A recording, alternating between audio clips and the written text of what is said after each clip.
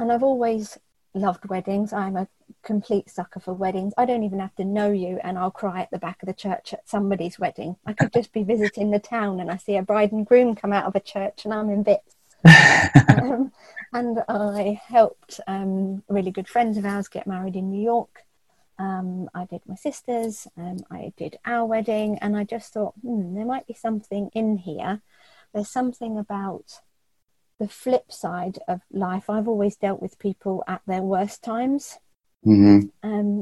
What about looking at the opposite side of it? What about celebrating people's joyous times?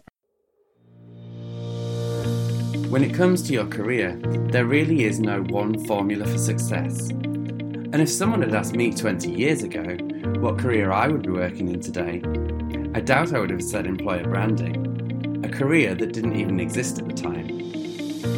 Some of the best stories I've ever heard didn't follow a plan. They simply embraced the journey.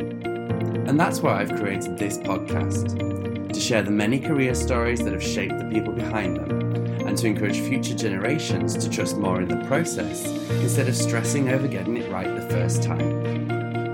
I'm Steve, and welcome to the My Career Story podcast.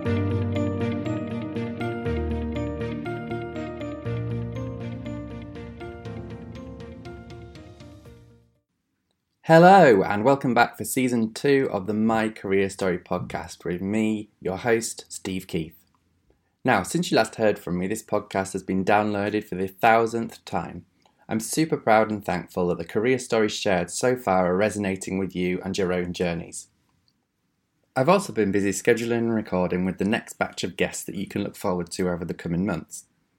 A few teasers of what's to come include the career stories of 2 newly published authors, a nomadic graphic artist, a chef, a magician turned motivational speaker, a reality TV star, an entrepreneur establishing their business in the village I grew up in, and one of the 2019 LinkedIn Top Voices who has also been awarded an MBE. Now, before we get to today's guests and their brave retelling of the unexpected twist in their career story, you might have noticed from the promotions leading up to today's launch that the first 4 guests of Season 2 will all identify with the LGBT+ community, just as I do.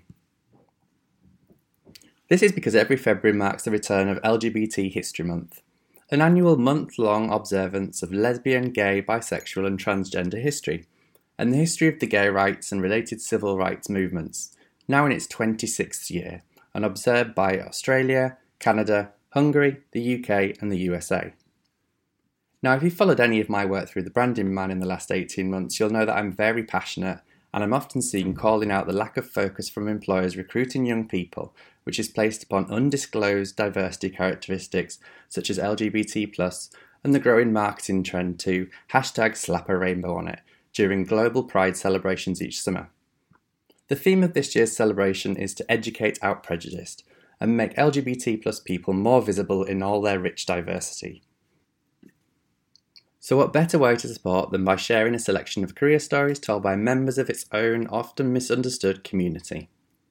Now, I regularly share my own coming out story with school students in and around London with the charity Diversity Role Models. And before we meet today's guest, I wanted to mention their new campaign, 4. Now, DRM have done their sums, and £4 is the cost of one pupil receiving their workshop. That's to say, considering all their running costs from salaries to keeping the lights on, that a single donation of £4 means that they can extend their services to one more pupil in the UK. The potential of this small sum is phenomenal. It can begin the journey of opening a young mind to champion inequality safely outside a home, which berates difference, embed confidence in a concerned Year 10 pupil unsure of how to support a classmate struggling with their gender identity, encourage standing in solidarity with a Year 5 pupil being bullied and isolated by their classmates because they have 2 mums, and much more. Their new campaign, simply known as 4, raises awareness of the impact that a small donation of at least £4 can have on embedding empathy and inclusion in the next generation. I've included a link in the show notes for your donations, which I know will be warmly received. So, it's time for the first career story of the new season, as told by Lorna Reeves, founding director at My Oh My Events.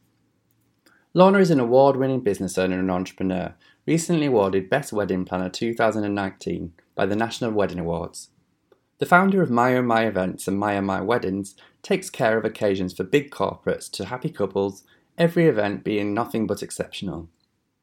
My Oh My Weddings is dedicated to supporting the LGBT plus community to create their perfect day without any limitations.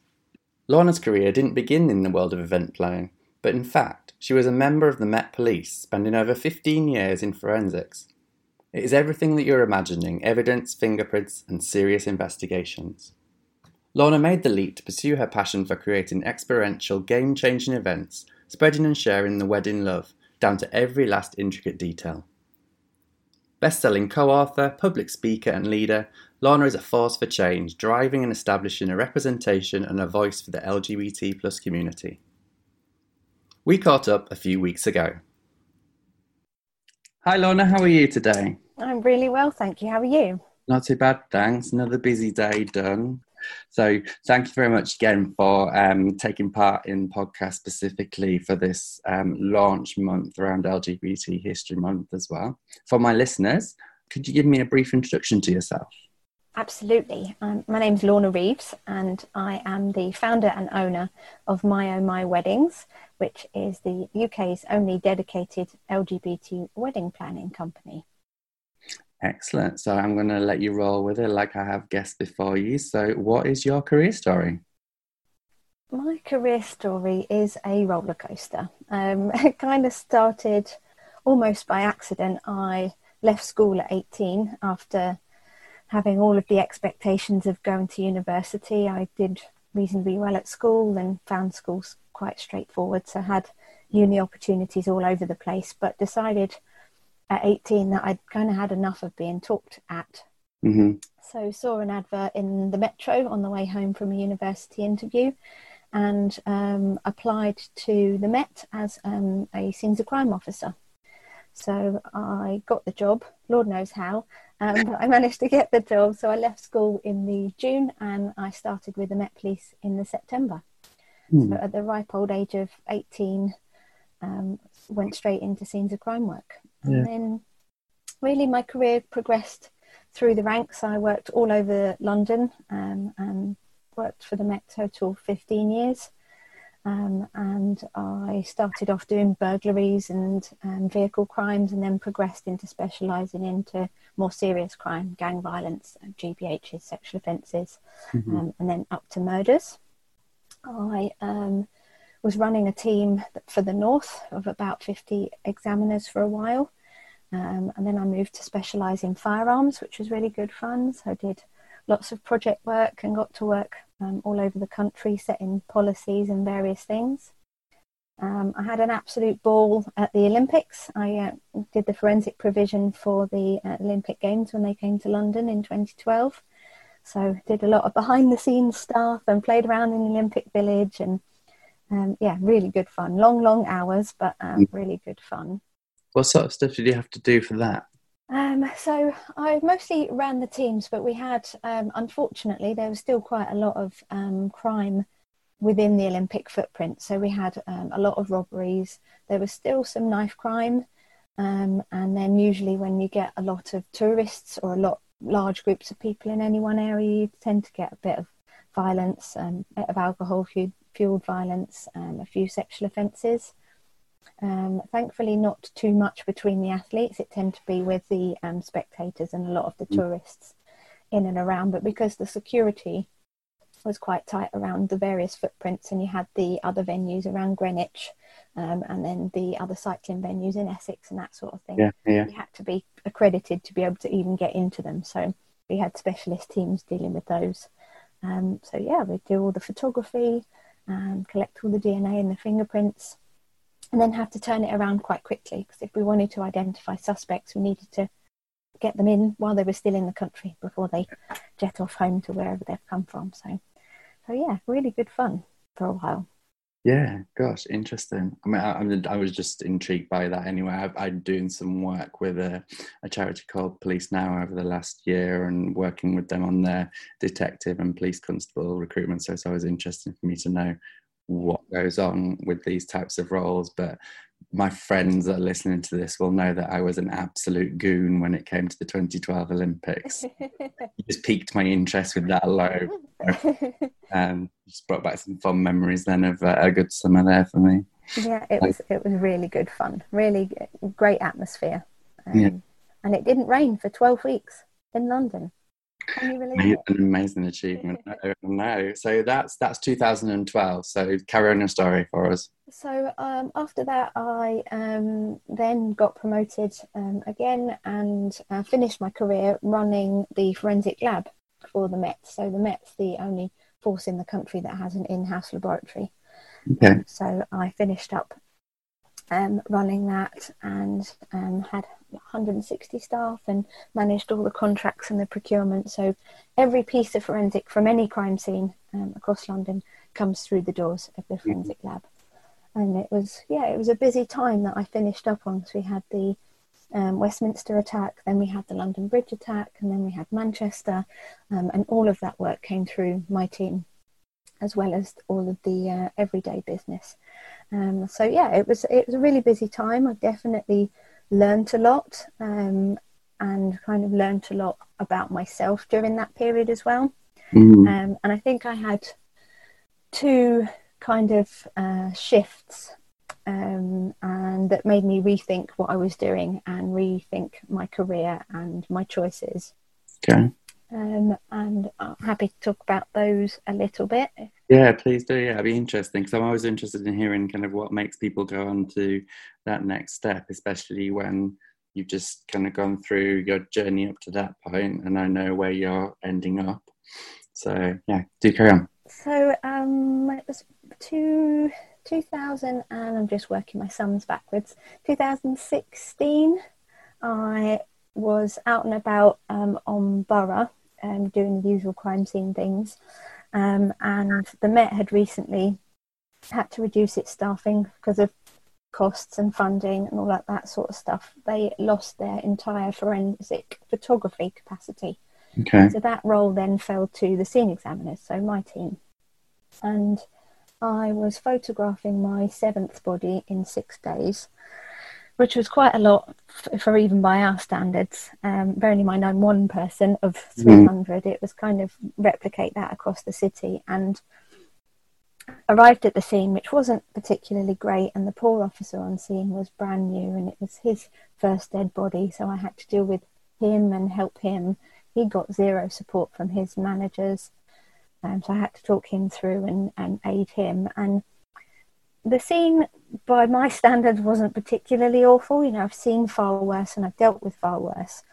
But it was obviously accumulation, because that night, for the first time, I dreamt about the body when I went home, and that had never happened to me in my career before.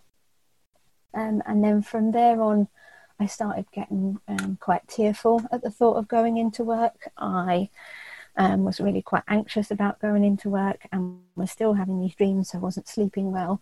And that had never happened to me. It was completely new. And I went to my manager. Bear in mind, I was responsible for a lot of staff, and I did my level best to protect them and support them. I said to my manager at the time that something's going on, something doesn't feel right.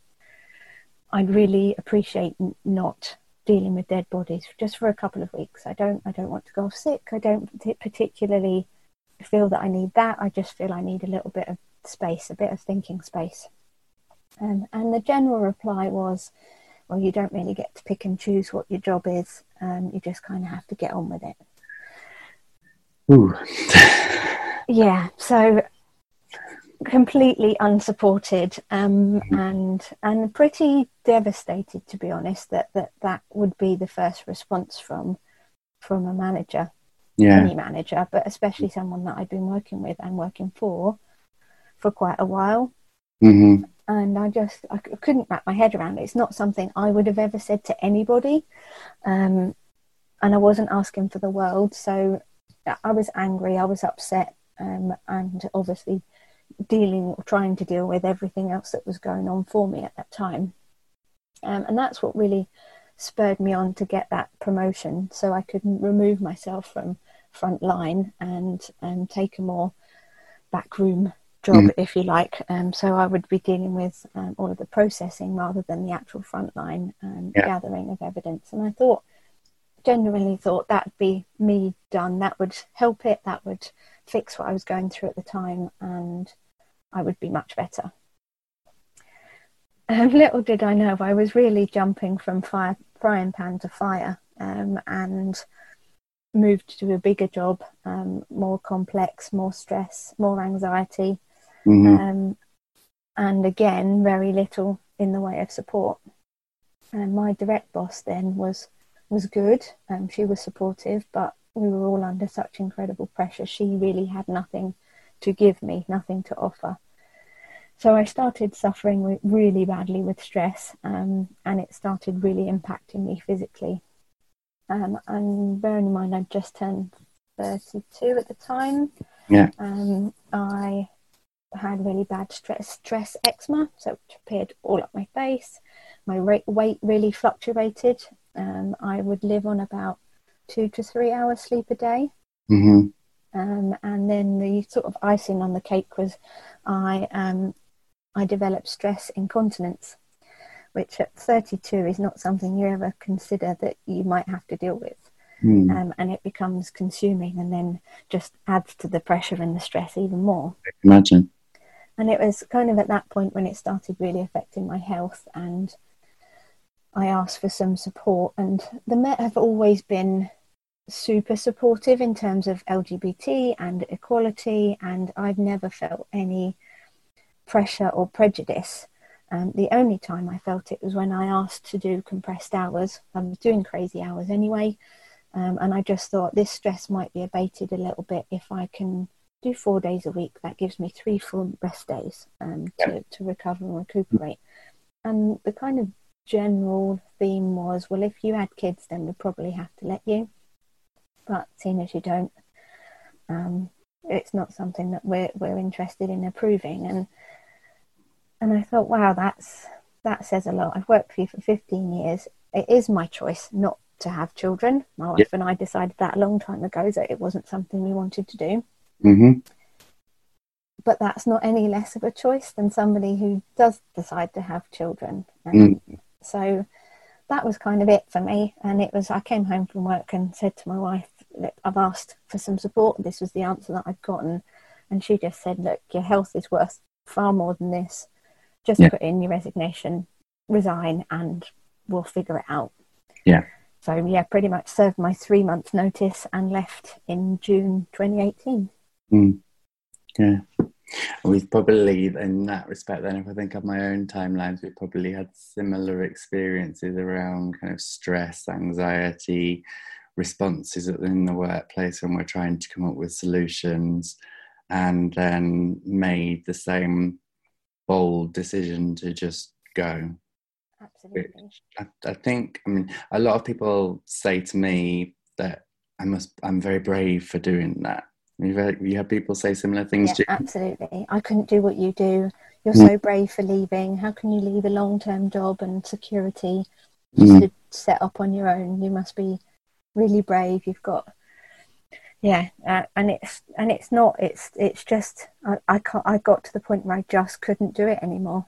And it's not, yes, it is brave, but it was a calculated risk. I'm one of these people that I have to weigh up my options first, and I have to think about what else am I going to do. But a job is just not worth it, and it's just not worth your health ever in any capacity. No, very, very true. So how did you deal with that what next bit then? What did you do? So I'd been fortunate enough that I'd stumbled across who's now my mentor, a guy called Alex Seary, and he actually started a business where he helps ex and serving police officers start their own businesses. So happened to stumble across him at round about the time that I was thinking about leaving, and signed up to his business course, and didn't really have a business idea as such. I kind of sat with him on the first day of the course, and we threw around some ideas, and it was about taking life experience and what you know and thinking about how you can develop a business from that. And I've always loved weddings. I'm a complete sucker for weddings. I don't even have to know you and I'll cry at the back of the church at somebody's wedding. I could just be visiting the town and I see a bride and groom come out of a church and I'm in bits. And I helped really good friends of ours get married in New York. I did my sister's, I did our wedding, and I just thought, there might be something in here. There's something about the flip side of life. I've always dealt with people at their worst times. What about looking at the opposite side of it? What about celebrating people's joyous times? And that kind of started an idea. And then with a bit of research, I actually had a look around and nobody else was specifically helping LGBTQ couples. So I thought, well, I've got experience in that as well. And looked at my own experience of having to out myself every time I spoke to a venue or a supplier, having to explain multiple times that no, I was a woman marrying a woman, and sort of put the feelers out in a few different groups and communities. And I surveyed about 100 couples that had been married in that previous 12 months, and 100% of them had experienced some sort of discrimination. Right. From not experiencing gender neutral language, still having the bridal suite, even though it was two guys getting married, to subtle things like that, to couples who had their cake maker cancel their cake order because they found out that it was a same-sex couple, and to the venue pulling the plug 6 weeks before because they didn't do those types of weddings. Bearing in mind, this is 2018. We're not talking 10 years ago. Yeah. When it's brand new. This was only 18 months ago, 2 years ago. So that's when I thought, okay, something needs to change, and I think I'm going to have to be the start of that change. And so I left the Met on the 30th of June 2018, and My Weddings was born on the 30th of June 2018. So I launched in London Pride Month. Yeah. And yeah, it was just incredible. The response that I got was phenomenal. Not only from couples, but people, suppliers and venues in the wedding industry that actively wanted to show their support, actively wanted to make changes. What can we do to be more supportive? What can we do to help? People really wanted to learn how they could be better. And that has been one of the staggering parts of the work that I've been doing over the last 18 months or so. Yeah. Good. I would have admiration for you anyway, because you're starting your own business, and like we were saying before we started recording together, that it's all about the journey as well when you're a business owner too. But I think when you're doing something that's so that's out there and leading the charge, there's an extra sense of responsibility with that as well. How have you managed that so far? With struggles, I do feel a responsibility to get things right all the time, because I am making waves and I'm kind of at the forefront of this change. The thought of getting anything wrong is terrifying, and the rate at which the world of LGBT is changing and developing and evolving still staggers me. So with the best will in the world, you could be the most forward-thinking ally, but they're still going to get it wrong. I still get it wrong. I still stumble over people's pronouns, which I find mortifying, but we're in an ever-changing world, and all I can do is apologise and be better the next time. And share that learning. I can share my experiences continually, and there is a certain amount of pressure to be right all the time, but we're never going to be. And I find that if I just ask questions of people, how do you want me to refer to you? How do you, as a couple, refer to each other? That's all I can do, is respect each individual as I come across them, and really try not to blanket people, try not to put people in assumptive boxes, I think is the biggest thing for me. And yeah, it doesn't matter where in the LGBTQ plus spectrum you fall, there's a place for everybody. Yeah, absolutely. Yeah, wholeheartedly agree with that. So you've obviously, I mean, I might presume this, but like you've obviously done some great stuff so far because you've recently been nominated for an award, haven't you? Yes, so 2019 and beyond has been incredible and more than I could imagine. So last week I found out I was nominated for the British LGBT Awards for a Diversity Hero Award. Unfortunately, this year didn't get shortlisted, but to be nominated was incredible. September last year, I was at the National Diversity Awards for Entrepreneur of Excellence, and that was just I was shortlisted, so top 6 for that in the country. As an entrepreneur myself, to be in the room with some spectacular people celebrating diversity in every form was just amazing, absolutely incredible.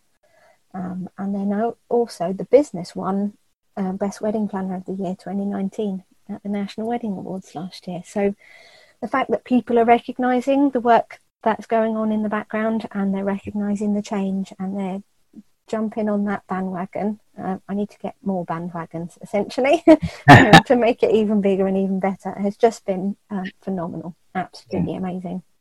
Congratulations! There's some great achievements there.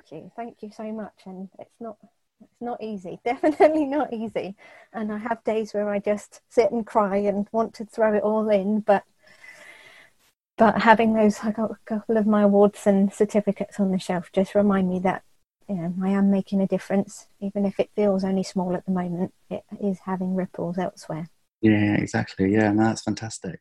So tell me about, I'm intrigued because you've said that you're that person that gets easily excited about weddings and bursts into joy, and that sounds like it's a really big part of what you do.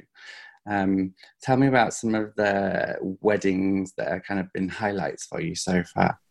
Oh, okay. My own has definitely got to feature in that somewhere along the line. Not only was I lucky enough to marry my best friend, which we did twice. We did civil partnership the first time round. Okay. That was back in 2011. And we just kept it really small. And my benchmark was, if I wouldn't go out for dinner with you, you don't get an invite to the wedding. So it was really our nearest and dearest, lots of friends, and the party was phenomenal. We drank the bar dry twice and danced a lot. And we had a private manor house in Surrey. Mm-hmm. So everybody stayed over, and you knew everybody that was at the bar or was on the dance floor was part of the wedding. Mm-hmm. And it was just really fun and full of good stuff. And I know that I can look back at the day and know that everybody in that room was there to support us on our day, but also still support us now, this far down the line. Yeah. So that was an epic day, and we both got to wear a nice frock, so that just adds to it. And one of my highlights has got to be the New York wedding.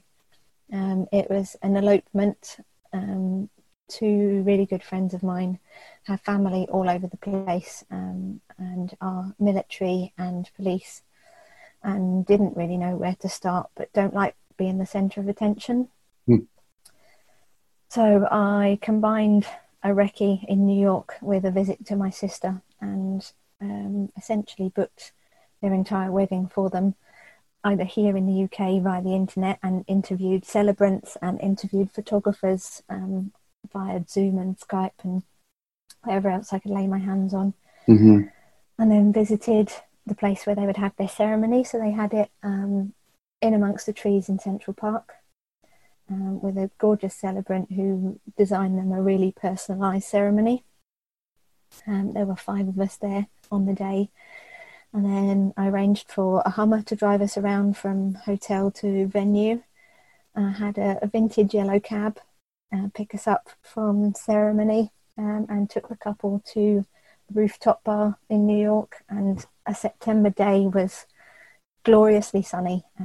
And this vintage yellow cab stopping on Park Avenue and stopping traffic because everybody wanted to take pictures, and everybody was celebrating them as a couple.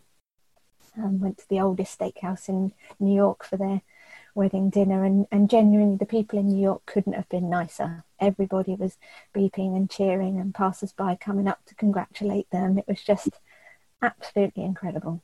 A really, really amazing day, and proof that you really don't need to have a massive wedding to make it special, to you as a couple. Yeah, I agree. Is there an argument that maybe for those of us that identify with LGBT that we would want to keep it smaller, or that there's something about that closeness or intimacy that you would tend to see, or is that a generalization, or just a point of interest of my own, I think? Yeah, I think it really depends on the couple. A couple of weddings I've had this year have been 100 plus, 150 plus guests, and that's because they genuinely have that many really close friends. I think those of us who do identify with the community are very selective about who we spend our time with. I think is a really great thing. I would much rather have a group of really small friends and a small group of friends and celebrate with them than have a load of superfluous people who you can't remember. But I think we all choose to spend our time wisely, and if that's with a group of 5 or a group of 100, it's what suits you, and suits your budget, and suits how you're going to feel comfortable on the day. If you're a real introvert and the thought of standing in front of 100 friends and family saying your vows fills you with dread, then don't do it.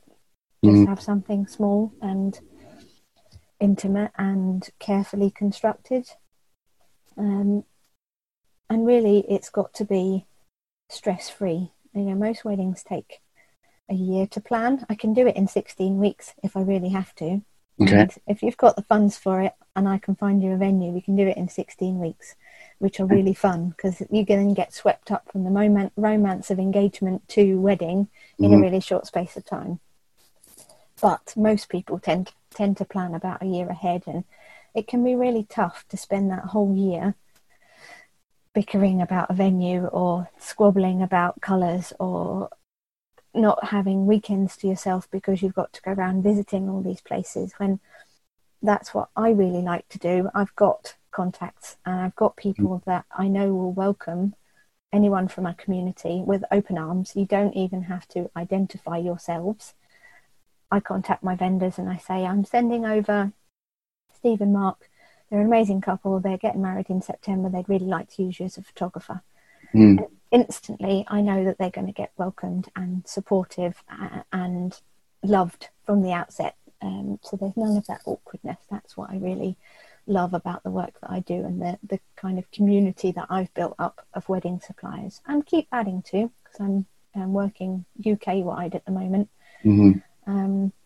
It's just awesome that I can have a really supportive group of people, and I know that my couples will feel safe and looked after and celebrated from the get-go, and that they're going to enjoy the whole planning experience as well as just the day itself. They're going to enjoy the run up to it. It's exciting picking your wedding outfit, whether it's a really cool pair of jeans and a pair of red shoes that you've been coveting for years. Your wedding's a great excuse to buy them. Or whether it is the traditional wedding dress, whatever it is for those particular people, it should be special. Each of those moments should be really, really magical for them. Yeah, gosh. I'm not daydreaming enough about my Prince Charming somewhere out there. Good. Start your Pinterest board soon. Yeah, he's listening, and I found our wedding planner. Hooray! Just a couple of things that I just want to kind of ask you, going back in your story a little bit, because I think one of the things that I'm working on, because I know I fail at it sometimes, is having come from that space where I wasn't necessarily coping, and then throwing myself into the pit of running a business can be quite all-consuming itself. So how do you make time for Lorna? I should be better at it. I'm not always the best at it. I've now got a VA that I took on, a virtual assistant that I took on in September, and she helps me a lot. Okay. She manages my diary for me, which I find really helpful. So actually helps me say no. Whereas I would try and shoehorn in a meeting between another one and one that I've got to dash to, she'll actually say to the person, actually, no, Lorna's pretty much booked today. So I'll book you in on a different day. Yeah. So she does a little bit of that for me. I try and be very careful about not letting my work spill out of this office. So most of the time I work from home. I'm sitting in my home office now. Yeah. And I'm very careful not to let it seep into the rest of the house. So when I close my door on my office, I'm closing the door on business for the day. Yeah. I work funny hours. Most of the time I'm up at 5 and I'm working at 5 in the morning, but that's just how I work. I'm quite careful that I try and include exercise where I can. If I've been busy and I've neglected it, I really notice it. My mood feels very low. I feel quite uninspired and unenergized, and I only have to flick back through my diary and think, okay, need to work out today, need to do something today. Yeah. And then a big thing for me is just getting outside. I am what I call a high functioning introvert. I am naturally introverted, but I can adapt where I need to. But I do very much enjoy spending time on my own and outside and in nature. So picking up the dogs and heading out for a walk during the day at some point is a must. Yeah. And just being outside with some fresh air, some no blue lights from your screens. I find that really helps to clear my head and clear my heart a little bit as well. Yeah. Those are all good things. I'm a big dog lover, so I know how they're almost the kind of an easy excuse to get out because they don't let you get away with not going outside. Absolutely. And they're also great things for just generally bringing joy into your life a lot of the time. Yes. Most of the time they're just happy to see you all the time. Exactly. Yes. Yeah. So I'm going to end with asking you a question that I ask every guest that I speak to on the podcast, which is, what would be your best piece of career advice for somebody that's listening? That if you've got something buzzing around in the back of your head that won't go away, listen to it and explore it in whatever way that takes. It might just be asking around, making a few connections on social media or LinkedIn and exploring the idea in a non-committal way. It might be, sounds like you and I, chucking it in and going whole hog after that big idea. But I think if it's in the back of your brain and it won't go away, it's usually either your inner self or the universe speaking to you, and you need to listen to it. Yeah. I love that. That's really good advice, and it resonates with me a lot. And I think there's a few people in my life listening to this at the moment that I've been having conversations with that probably will sit up and take notice listening to that as well if they're listening. Good. You've got to do something around your purpose, otherwise what's the point? Yes, exactly. Love it. So thank you so much for your time and for sharing your story on the My Career Story podcast. You're very welcome. I'm going to pop some links on the website in the show notes and stuff through to my wedding, so people can go and have a look and things, and through to your Instagram channels and everything. But thank you for your time today. Thank you very much. Thank you for letting me share my story. No worries. Thank you. Bye-bye. Bye. Thanks again to Lorna for sharing your story so authentically and bravely. Definitely the biggest career pivot to date from a guest, I think. And thanks to you for listening to the My Career Story podcast today. Don't forget to subscribe via your preferred listening platform, and if you liked what you've heard so far, please do take the time to leave a review to add to the existing 5-star rating. See you next week with another special guest to celebrate LGBT History Month. Bye for now.